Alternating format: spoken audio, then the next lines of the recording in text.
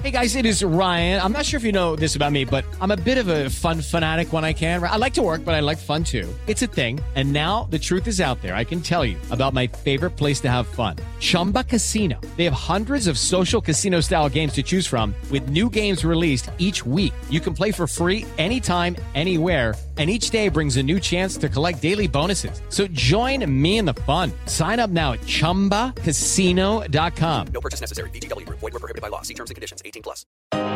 Olá, sejam muito bem-vindos e bem-vindas ao podcast Mulheres Positivas da Jovem Pan. Eu sou Maristela Iannuzzi e temos um encontro marcado aqui quinzenalmente para recebermos a cada episódio pessoas que nos inspiram e nos trazem questionar padrões, trazendo as barreiras e as superações do universo feminino. A cada encontro, iremos provar que diversidade e inclusão é pauta para todos e todas em qualquer esfera. Bom, hoje eu tô aqui com a Carolina Inarra, CEO da Talento Incluir.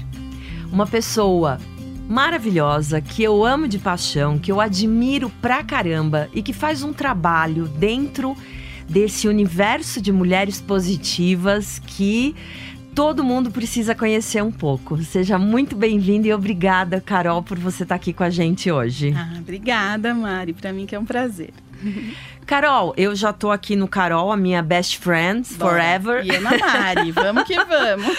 Carol, eu queria que você contasse primeiro pra gente quem é a Carolina. Quem é a Carol? Bom, eu vou começar como eu começo quando estão me vendo. Sou uma mulher de pele branca, cabelos e olhos castanhos, meus cabelos são ondulados, passado da altura dos ombros.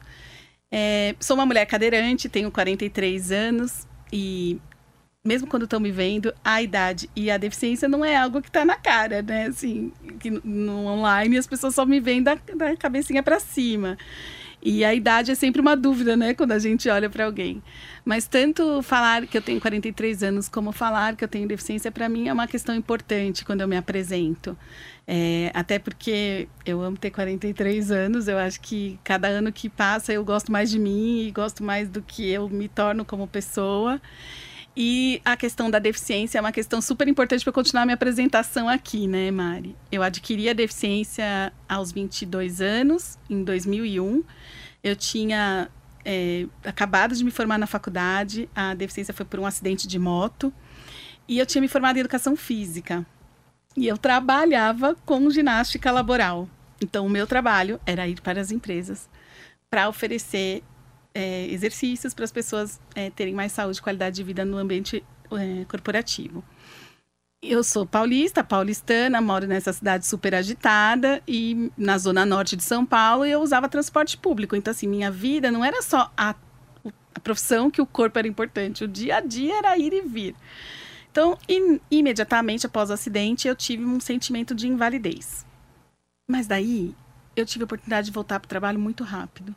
3 meses depois eu já estava trabalhando de novo na minha área, porque a gestora bateu na porta da minha casa e me convidou para voltar. Para tudo, então, vamos entender. Você tinha acabado de se formar em educação física, você trabalhava como professora dentro dessas empresas, e aí você com 21 anos adquire, né, através de um acidente de moto. E para você, naquele momento, imagino, o mundo acabou. Assim, acho que eu fui bem otimista, que eu acho que esse comportamento prático e otimista eu sempre tive. Então, eu não tive aquele momento deprê, momento de chorar dias, de chorar rios. Eu não tive. Eu me conformei, talvez, rápido demais. Mas para o trabalho... Para o trabalho você... me senti válida. Para o trabalho você disse, bom, e agora vou ter que começar de novo do zero, né? O que eu vou fazer agora? Eu pensava em artesanato dentro de casa, assim. Eu não me via saindo de casa. E aí a tua gestora foi lá, bateu na porta e falou: minha filha, você tá folgada, volta pro trabalho. Foi tipo isso, assim. 3 meses depois, foi exatamente o tempo que eu fiz as cirurgias, fiz um processo de reabilitação em Brasília, voltei para São Paulo, já estava trabalhando. Maravilhosa! E com o trabalho, cobranças, desafios e reconhecimentos, que de verdade eu entendo até hoje que é a melhor moeda que a gente recebe em troca do trabalho. Sem dúvida. Né? E eu falo que eu tive, por isso, a partir disso, uma oportunidade de entender a importância do trabalho na minha vida, tão nova. Nesse momento, depois de 3 meses, eu já tinha 22 anos, e aos 22 anos eu entendi que o trabalho era essencial para a minha existência, né? Então, eu falo que nenhum desafio vem sem te entregar uma oportunidade de evolução, né? E acho que esse foi o primeiro que eu percebi, assim, né? A primeira evolução que eu percebi. Cara, como eu não valorizava o trabalho do jeito que o trabalho deveria, né? E aí eu voltei a trabalhar, e muito interessante, Mari, dizer que eu trabalhava home office 20 anos atrás. Logo de cara, eu não estava pronta para sair de novo e ir para as empresas. Eu estava me reabilitando fisicamente, emocionalmente. Então, eu trabalhava montando aulas para outros professores aplicarem. E olha que genial isso. Apesar de eu não mexer mais as pernas e usar a cadeira para me locomover, a minha gestora, ela chama Andressa Pinheiro, ela ainda me enxergou como uma professora de educação física. Maravilhosa. Ela não anulou a minha experiência, não anulou a minha escolha profissional na hora de me trazer de volta. Andressa, já sou sua fã. Andressa é maravilhosa, é uma mulher que movimenta tudo mesmo. E aí, assim, voltei a trabalhar. Aos poucos fui ficando mais independente, voltei para o escritório. 2 anos depois eu estava nas empresas de novo, dando aula de ginástica laboral. Então, eu estou falando de uma história de 19, 18 anos atrás. E eu, dentro da empresa, quando a gente nem tinha lei de cotas tão forte, quando a gente nem tinha gente com deficiência circulando. E por estar nas empresas, eu comecei a ser assediada. Porque aí, assim, o acidente foi em 2001, já estou falando de 2004. Foi quando a lei de cotas começou a ser mais imposta pela fiscalização para as empresas. E aí as empresas queriam me contratar. Eu estava dando aula numa indústria, vem trabalhar aqui, tem uma vaga de secretária. Eu estava dando aula numa universidade, vem trabalhar aqui que eu tenho uma vaga de recepcionista. Aí eu falava, gente, essas vagas não combinam comigo, por que eles querem me contratar? Lei de cotas, descobri a lei, fiquei ofendida, como assim, lei? Quem precisa de lei para trabalhar? Isso acabava me anulando um pouco. Só que eu só percebi que eu me ofendia com a lei a hora que eu entendi que eu estava considerando a minha história apenas. Exatamente. E uma história cheia de privilégios, né? Vamos combinar que uma gestora bater na porta já é o primeiro privilégio. Sem e tem dúvida. vários outros. Já estava formada, não passei pela exclusão na escola, não passei pela exclusão na família, que a minha família é super estruturada. Então, um monte de privilégios me faziam não entender a lei. A hora que eu fui entender a sociedade com deficiência e que eu entendi que eu sou uma pessoa de muitas oportunidades, eu entendi que sim, a lei é muito necessária. Continuo trabalhando para ela não existir no futuro. Não quero que a lei exista para sempre. Como pessoa com deficiência, eu quero de verdade que a gente seja valorizado por quem a gente é e não pela nossa deficiência. Mas hoje ela é necessária e ela vem movimentando muito o mercado. E aí, finalizando aqui minha apresentação para contar quem eu sou, eu fundei a Talento Incluir a partir desse desafio, né? Carol, vem trabalhar aqui, vaga de secretária. Nossa, mas isso não combina comigo. Falei, vou contar a minha história para essas empresas contratarem pessoas a partir do perfil e não da lei. E assim eu comecei, aí daqui a pouco virou... Na ginástica laboral eu dava informação, aí virou palestra de RH, virou palestra para gestor, e aí eu montei a Talento Incluir, que faz um trabalho de letramento, né? Bem focado na inclusão da pessoa com deficiência. Mas também fazemos recrutamento e seleção, também fazemos projetos de acessibilidade, tanto arquitetônica como digital, como comunicacional. E a gente tem um trabalho forte de desenvolvimento de carreira, né? Porque contratar as pessoas é cumprir a lei, mas não é incluir, né? Incluir precisa de chance de crescer e desenvolver. É isso aí.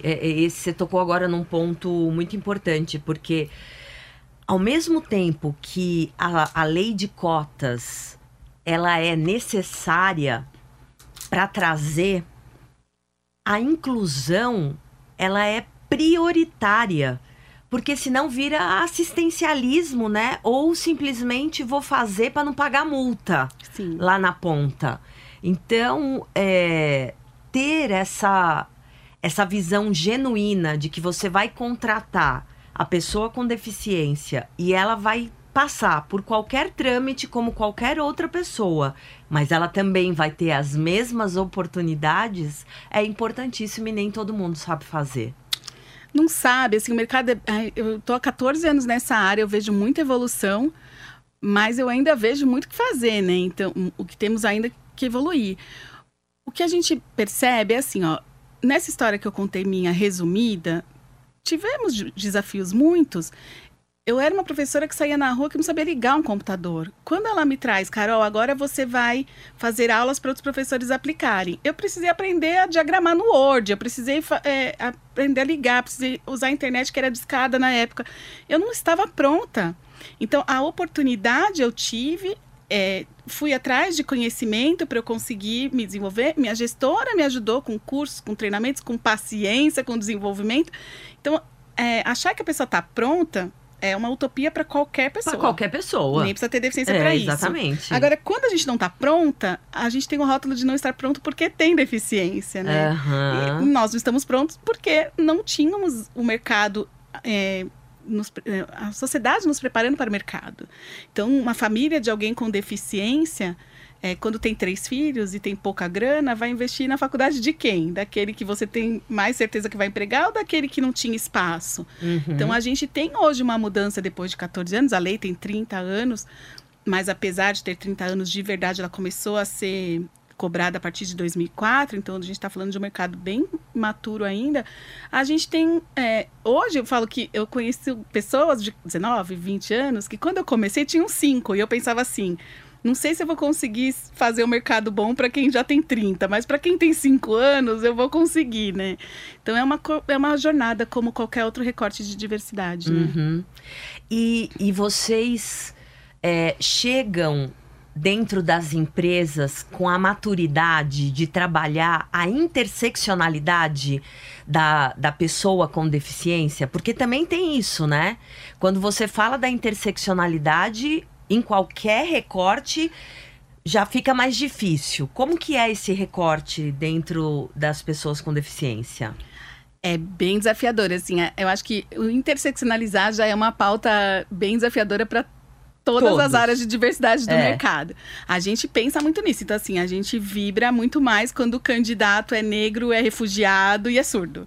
Quando a gente inclui uma menina cadeirante, uma mulher cadeirante trans. Então, quando a gente começa a ver a interseccionalidade acontecendo, né, a gente, obviamente, defende as bandeiras todas, né, mas é bem mais desafiador, né? A gente vê, assim, eu tenho uma percepção no mundo da pessoa com deficiência que os maiores desafios estão ligados às diferenças sociais do que às diferenças de deficiência. Então, mesmo pessoas mais carentes são mais... A severidade da deficiência tem mais impacto. Sem dúvida. Então, com a mesma deficiência, uma pessoa como eu, paraplégica, que estou aqui contando uma história, que empreende, aí você pega a mesma deficiência de alguém pedindo esmola no sinal, a mesma deficiência fisiológica tem severidades diferentes, né?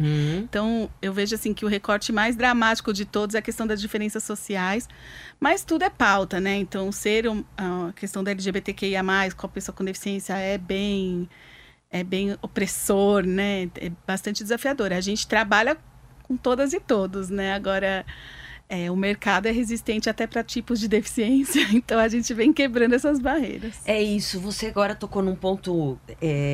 Tem hora que dá vontade até de falar assim, não, gente, acho que eu vou tirar uns dias de descanso, porque a minha tolerância tá ficando complicada, né? É isso. A hora que você chega numa empresa e alguém diz, não, nós somos extremamente... Está no nosso DNA, né? A diversidade e inclusão. Mas olha, eu só quero contratar pessoas com deficiência auditiva, por exemplo, né? Então, o quanto isso é genuíno mas ao mesmo tempo eu também penso, bom, é melhor ele começar por algum lugar do que não fazer nada, não é verdade? Olha, Mari, a gente tá num momento social que a gente vem escolhendo os menos piores, né? Os caminhos menos piores, é isso. É isso. Assim, quando eu comecei, o primeiro contrato que chegou para mim de uma mega indústria, eu não assinei. E por que eu não assinei? Porque eles queriam contratar surdos sem intérprete de Libras. E disseram, não vamos contratar intérprete, não temos esse budget separado, nós precisamos cumprir a cota. Eu não vou assinar. Aí minha sócia quase morreu, né? Que eu sou mais da inclusão, ela é mais do business. Aí ela quase morreu, como que você não vai assinar? A gente está começando, a gente precisa desse contrato. E eu fui muito radical. Com o tempo, eu venho aceitando algumas coisas, porque eu entendo, pelo menos eu tô lá. Eu estando ali, eu tenho chance de desconstruir. É o que eu penso. Sim, a gente amolece, a gente engole sapos, tô indo. Mas é bastante desafiador, assim. E aí a gente conceitualizou isso com 3 etapas, né? E eu vejo isso também muito forte em qualquer recorte da diversidade. Mas eu comecei falando disso por causa da pessoa com deficiência. Começa por obrigação. Qualquer uma. Na minha história, assim, a gente já atendeu mais de 500 empresas. Eu posso te contar uma que começou dizendo, não estou sendo cobrada, não tem fiscal em cima de mim, eu quero fazer porque é DNA da empresa e é uma empresa multinacional, é global, lá fora eles fazem. Então, também queriam fazer, mas estavam sendo cobrados. É top-down. Sempre. Então, assim, por obrigação é o jeito que começa. E aí, obrigação por causa da lei, obrigação por causa de uma cultura global. É obrigação. Aí depois vem uma outra fase que é da conveniência. Eu vou fazer porque é bonito, eu vou fazer porque aí eu atinjo o cliente, eu vou fazer porque... E é tudo conveniência. Eu vou fazer porque o marketing vai tirar foto, eu vou trazer um head de diversidade para botar nas redes sociais, mas... É tudo conveniência. E o mais legal é quando acontece por convicção. E a convicção é, faço porque é o certo a se fazer. Porque entendi que 24% da sociedade tem deficiência. Porque entendi que para a nossa economia essas pessoas precisam estar, né? Todas que podem, todas que querem estar em economia, estar como produtivos e contribuir para a nossa economia crescer. A gente precisa fazer porque a condição de ter uma deficiência não é do outro, não é alheia. Se a gente pensar bem, todo mundo tem na vida, na família. E se não tem, quer envelhecer, e quando a gente envelhece, a gente adquire. Não tem jeito de... Não, e pode adquirir a qualquer tempo. Além de poder adquirir a qualquer tempo, como aconteceu comigo. Como aconteceu com você.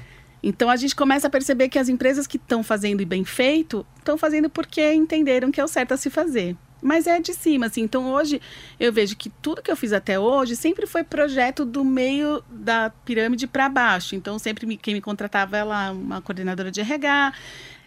E as coisas começam e param, porque não estava no DNA.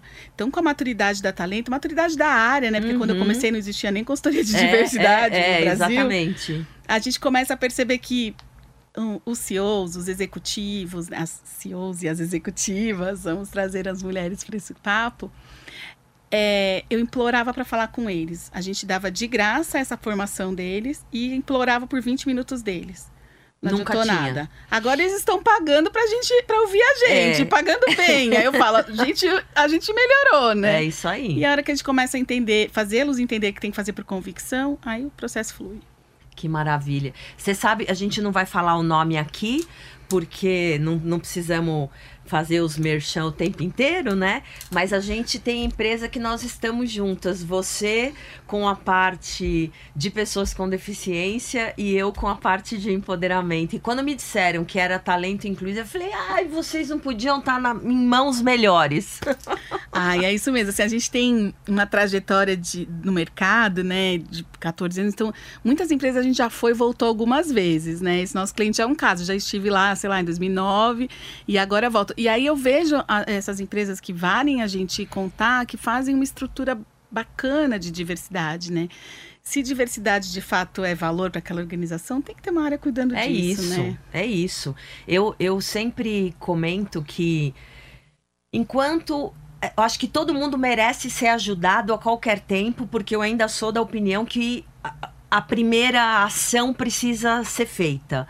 Mas enquanto os executivos e as executivas acreditarem que diversidade e inclusão tem que estar na mão do estagiário do RH e que ele vai ter um dia no mês para preencher um dashboard, não vai sair dali e não vai ter mudança nenhuma. E vai ficar, né, aquela coisa marqueteira de post, de data comemorativa em rede social e nada além disso. Eu concordo, Mari. Você sabe que a gente, quando começou, não estava nem no estagiário, estava no recrutador. Então, assim, quem tinha que resolver o problema de cota da organização era a pessoa que selecionava. E aí ele selecionava e o gestor falava que não queria. Quando o gestor fala que não quer, ainda tem a dificuldade de encontrar candidato, que acaba sendo a desculpa, né? Então, mas eu não encontro, mas não tem fit, mas...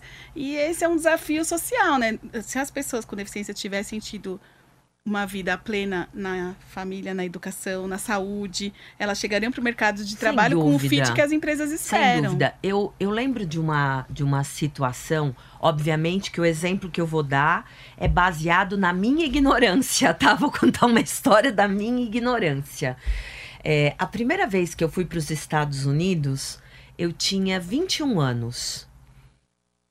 E além do encantamento, Estados Unidos, pela primeira vez, leia-se Disney, né? Sim. Então, e foi muito, muito louco, porque eu lembro que eu cheguei e a coisa que mais me chamou a atenção foi ver a quantidade de pessoas com deficiência em qualquer lugar, fazendo de tudo.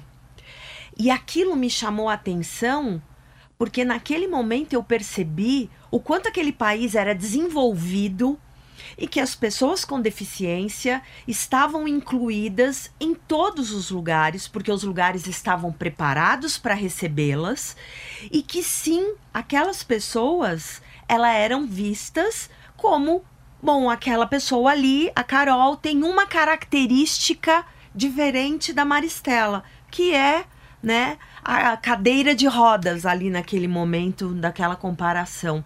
Coisa que aqui no Brasil... Nem hoje a gente vê, né?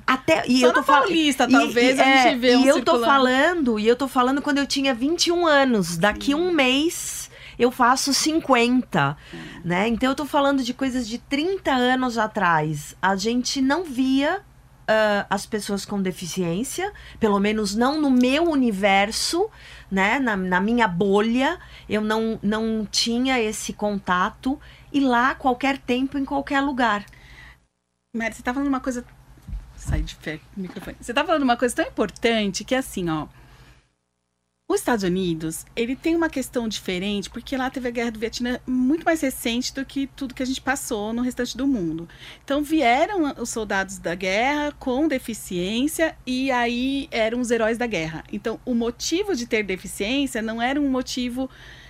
de carência, não era o motivo dos rótulos negativos que a gente tem aqui. Então, teve um movimento ali, né, que veio desde 60, nas décadas seguintes, que trouxe um pouquinho mais de valor para a pessoa com deficiência. No caso da Disney, é uma cidade turística, né? Sim, então, tudo que é turístico é acessível. Então, assim, porque a galera... Não é tudo, né? Também tô sendo... Mas aqui no Brasil, assim, a maior parte dos lugares bacanas são shopping, aeroporto, lugares que o consumo se interessa por nós, entendeu? Uhum. O negócio flui. Agora, quando não tem o consumo interessado, a gente já vê muito mais barreiras. E por que eu acho muito importante o que você falou? Que tem a ver até com ainda um pedaço da minha apresentação, né? Obviamente, quando a gente começa na carreira a entregar, a mostrar movimento, eu já incluí mais de 8 mil pessoas com deficiência no mercado de trabalho. Eu sempre fui a empreendedora do meu negócio, mas eu não me chamava de CEO. E eu não queria hierarquia. Assim, qualquer pessoa que trabalha na empresa não tem nome de cargo no crachá, não tem nome de cargo no cartão, não tem nome de cargo na assinatura de e-mail. Pelo mundo que eu acredito. Eu não acredito que as pessoas têm que ser respeitadas porque tem um CEO no nome, no sobrenome. Sim. Mas a partir do momento que eu coloquei, o mundo começou a me respeitar mais, a me valorizar. É isso. E nessa valorização, eu sinto que em diversidade a gente usa a palavra representatividade. E recentemente eu aprendi com o Lázaro Ramos, que está com esse filme maravilhoso, Medida Provisória aí, falando de representação positiva. E me deu um alívio, que eu falo, cara, porque representatividade é isso. Você não via há 30 anos pessoas com deficiência no Brasil, você não vê ainda. No mundo que a gente pertence, né? Então, hoje eu tenho participado dos fóruns das executivas, das CEOs no topo, só tem eu. E essa representatividade é muito pesada para mim, Carol, como ser humano. Sim. Porque eu estou ali... É uma ali, responsabilidade que não cabe só a você, né? E eu quero ver mais. Então, em 2020, eu fui eleita pela Forbes uma das mulheres mais poderosas do Brasil. Obviamente que eu fico vaidosa, que eu fico feliz e que eu comemoro aquilo. Mas eu me entristeço quando no ano seguinte não tem outra mulher com deficiência ali. E eu me entristeço quando em 2022 também não tem. E aí eu olho que no movimento das mulheres existe existe essa classificação na Forbes, mulheres poderosas. Mulheres, então, estão sendo valorizadas e cada ano tem mais. Mulheres negras, na minha edição, tinham 4, na segunda tinham 6, agora deve ter umas 10. E eu acho isso incrível, todos os movimentos crescerem. Mas o da pessoa com deficiência não evolui. E não evolui, assim, na minha percepção, obviamente com a minha experiência, e não é uma ciência exata o que eu vou falar, é por a gente não se assumir com deficiência.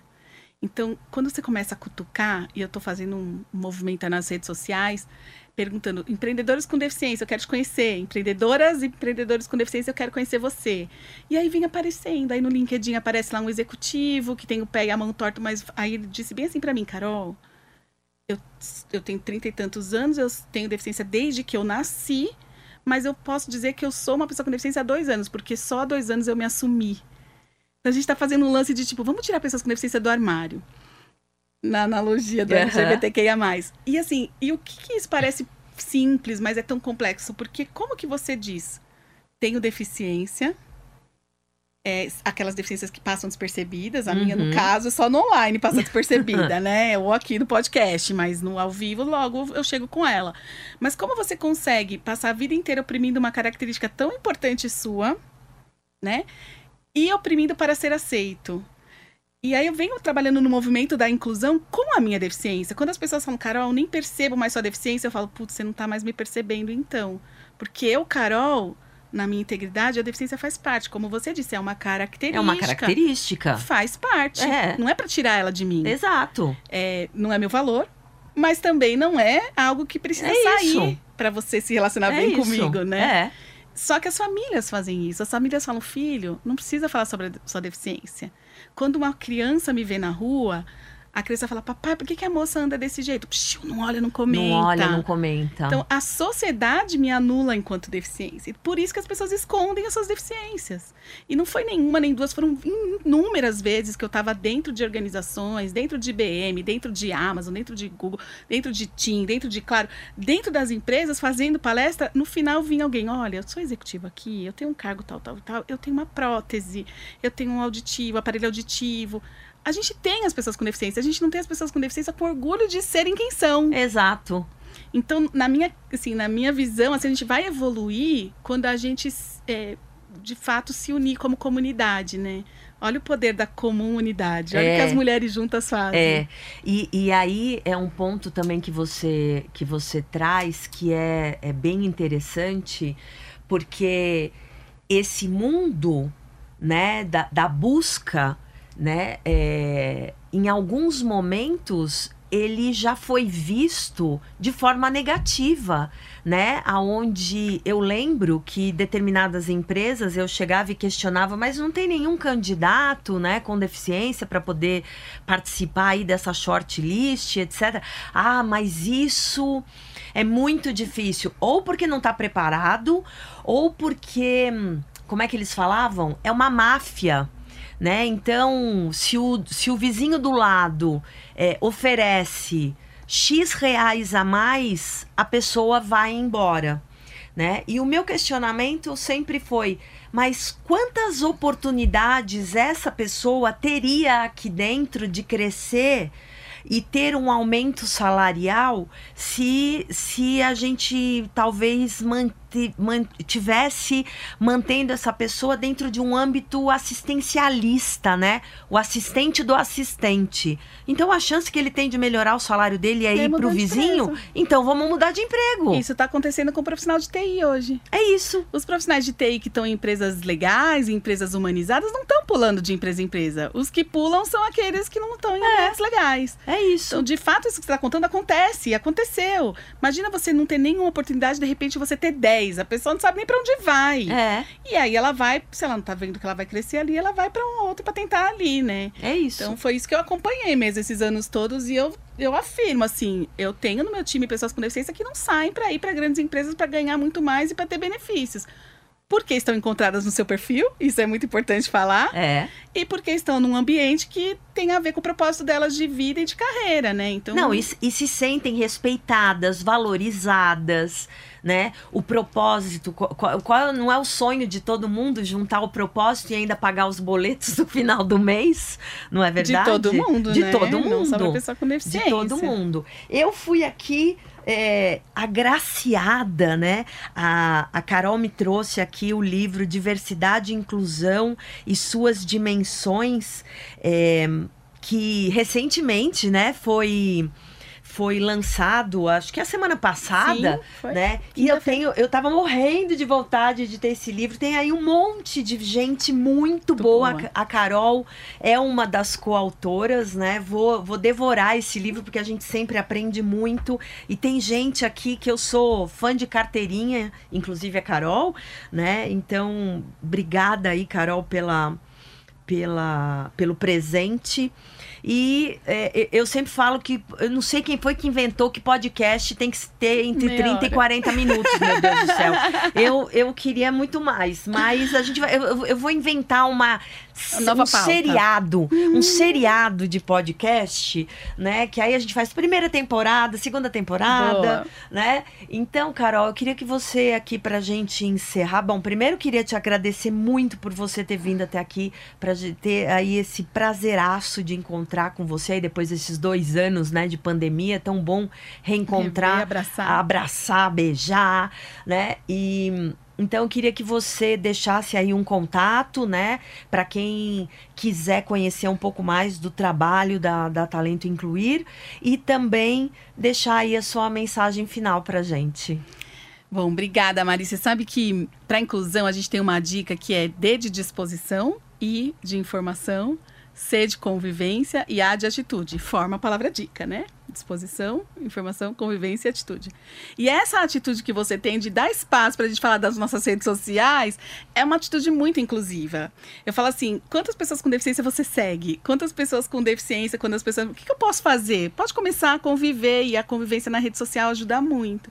Então, lá na Talento Incluir a gente tem perfil no Instagram, perfil no LinkedIn, a gente tem perfil também da Carolina Ignarra, pode seguir a gente por lá, LinkedIn, Instagram, site, né, talentocluir.com.br e pensar nisso aqui como mensagem final, né, quantas pessoas com deficiência você convive, pode começar me seguindo nas redes sociais, mas buscar essa convivência é importante para que a gente tenha de verdade atitudes inclusivas. Obrigada, meu amor. Foi um prazer te receber. Obrigada. Eba!